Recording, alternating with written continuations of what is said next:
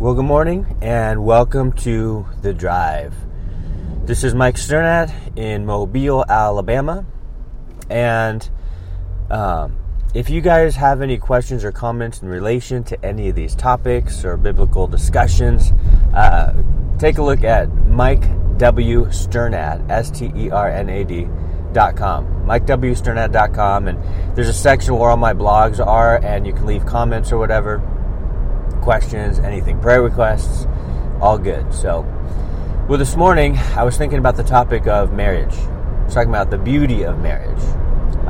Recently at church, where I just started Genesis midweek study, and it's just beautiful. It's beautiful the way God designed, marriage to be. God saw Adam, obviously, who He created. He created all the animals, the creatures, right? Sea creatures, land animals, all that. And the first time it says that God saw that it was not good, because remember, God said He saw that, the Bible says He saw that it was good. He saw that it was good over and over and over. First day, second day, third day, fourth day, fifth day, and then when it came to Him creating man, He created man, and it was good. But the first time it says He saw that it was not good is when Adam did not have a companion. Adam didn't have someone to share life with. Adam didn't have that support from someone who he could rationally talk to. Someone he could praise God with. Because remember, at this point, the world was perfect. There was no sin integrated into the earth. So everything was great. So if you had a companion, they'd just be able to worship together. They'd be able to pray and talk to God together. They'd be able to walk with God together. It would just be a match made in heaven on earth. And so that's amazing. So what God saw was not good is that Adam was alone. And so what did He do? Well, out of Adam's side, some translations say rib, but out of Adam's side, He created Eve, created woman. And she was created out of his side, I believe, so that, number one, Adam can protect her, and number two, that they would walk side by side through life, that they would be that close as they live life together. Marriage is a beautiful thing. It's a beautiful God-created institution that God has made, and He made the design of it was perfect. Man and woman joined together, completely compatible, physically, and in every way, emotionally, mentally, spiritually, perfect companion. God knows what He's doing, doesn't He? He knows what He's doing. And a few chapters later, we see that there's polygamy instituted, which basically was a first distortion of God's perfect institution of marriage. But that's another podcast. But God saw that man was alone and wanted to create for him a companion, and that was Eve. So marriage is important, you guys. Marriage is so critical because two people come together at this God-ordained moment in order to live the rest of their lives together. And this is why in marriage, when I officiate weddings, I always make sure to talk about what true love is. True love is not the feelings, right? Because feelings are fleeting. True love has everything to do with commitment. No matter if the feelings are there or not, no matter if you're having a good day or a bad day, no matter if you guys see eye to eye or you're just fighting against one another, no matter what, you're committed to stay together forever. And that's noble. That's a good thing. I think in our society, people balk at that. They laugh at that. They go, what? With one person your whole life? No thanks. I'm going to get married for a few years, divorce, get married again. No. That's not the way to do it. That's not the God-ordained way to do it. But God has a heart to see us not be alone. God didn't design us to be alone and walk this earth by ourselves.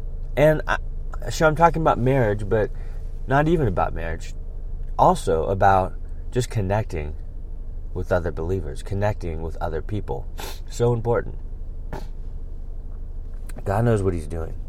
God knows what He's doing. And so I would just say, in your marriages, pray together. Seek God together. Share your hearts together. And I'm talking to myself too. We all have strengths and weaknesses within marriage, right? And our spouse will tell us the same thing. They could probably list them all. But one of the things I'm continually learning after being married for 12 years is I have to intentionally and really try hard to actually share my heart, because I'm fine at surface level conversation. I'm even fine about talking about biblical topics and everything, but to actually share my personal feelings and what I'm going through in my heart, that is where I'm still growing. In other words, that's why I'm weak. And so I'm still trying to intentionally do that with my wife, and she'll remind me sometimes, well, what's going on? What's going on with you? How's life? What's God speaking to you? Sometimes you have to pull that out of me, but I need to intentionally, and I'm really trying to really be transparent and real with her. Not that I'm lying before, but it's just not a natural thing for me to be here's what's going on in my whole life, personally and everything else. I've never sort of been like that. But I'm learning and I'm growing. And I think that's the key for marriage. In order to keep it going, to keep it strong, to keep it revitalized, we're learning and we're growing. And we're learning to compromise. And we're also learning to be spontaneous, because even marriage can get in that state where it's rote and monotonous and repetitive and just just doing what we've always done. And it can kind of get boring. And so you're kind of just what are we doing here? And so we need to make sure, guys, that we are working on our marriage. It's not like a recreation. Marriage isn't a recreation. It's a work in progress, right? And we actually have to actively work to make it work. And we have to actually seek God in order to draw closer to our spouse. Well, what about those with unbelieving spouses? Because that happens, right? Whether you both get married, you live life, and one person gets saved and the other one doesn't, or some other situation. Well, what do you do then? Well, you pray like crazy for your spouse. You continually to be faithful to God. You continually do what He wants you to do, and you patiently, I know it's difficult, but patiently pray for your spouses, seek God for them, and you look for those opportunities where you can share with them and talk to them, and even just a couple sentence thing, if they ask about church, it's a balance, but really you're being a light for your spouse, because God wants their heart too. God wants them to be saved as well. And so I would say in that situation, there's always hope. There's always hope. If a person is breathing, then there's still an opportunity for them to get saved, to get sanctified, to start walking with the Lord, to change, to allow God to change them. There's still opportunity for that.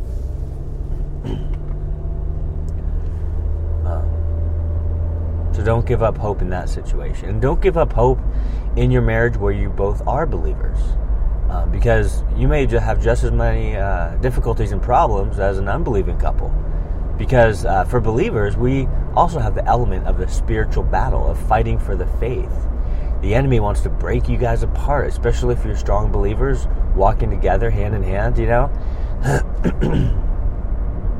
The enemy wants to stop that. He wants to eradicate that faithfulness. He wants to oppress your thoughts and discourage you instead of what God wants to do, which is encourage you, solidify your union, strengthen your faith. So I'd say marriage is a fight.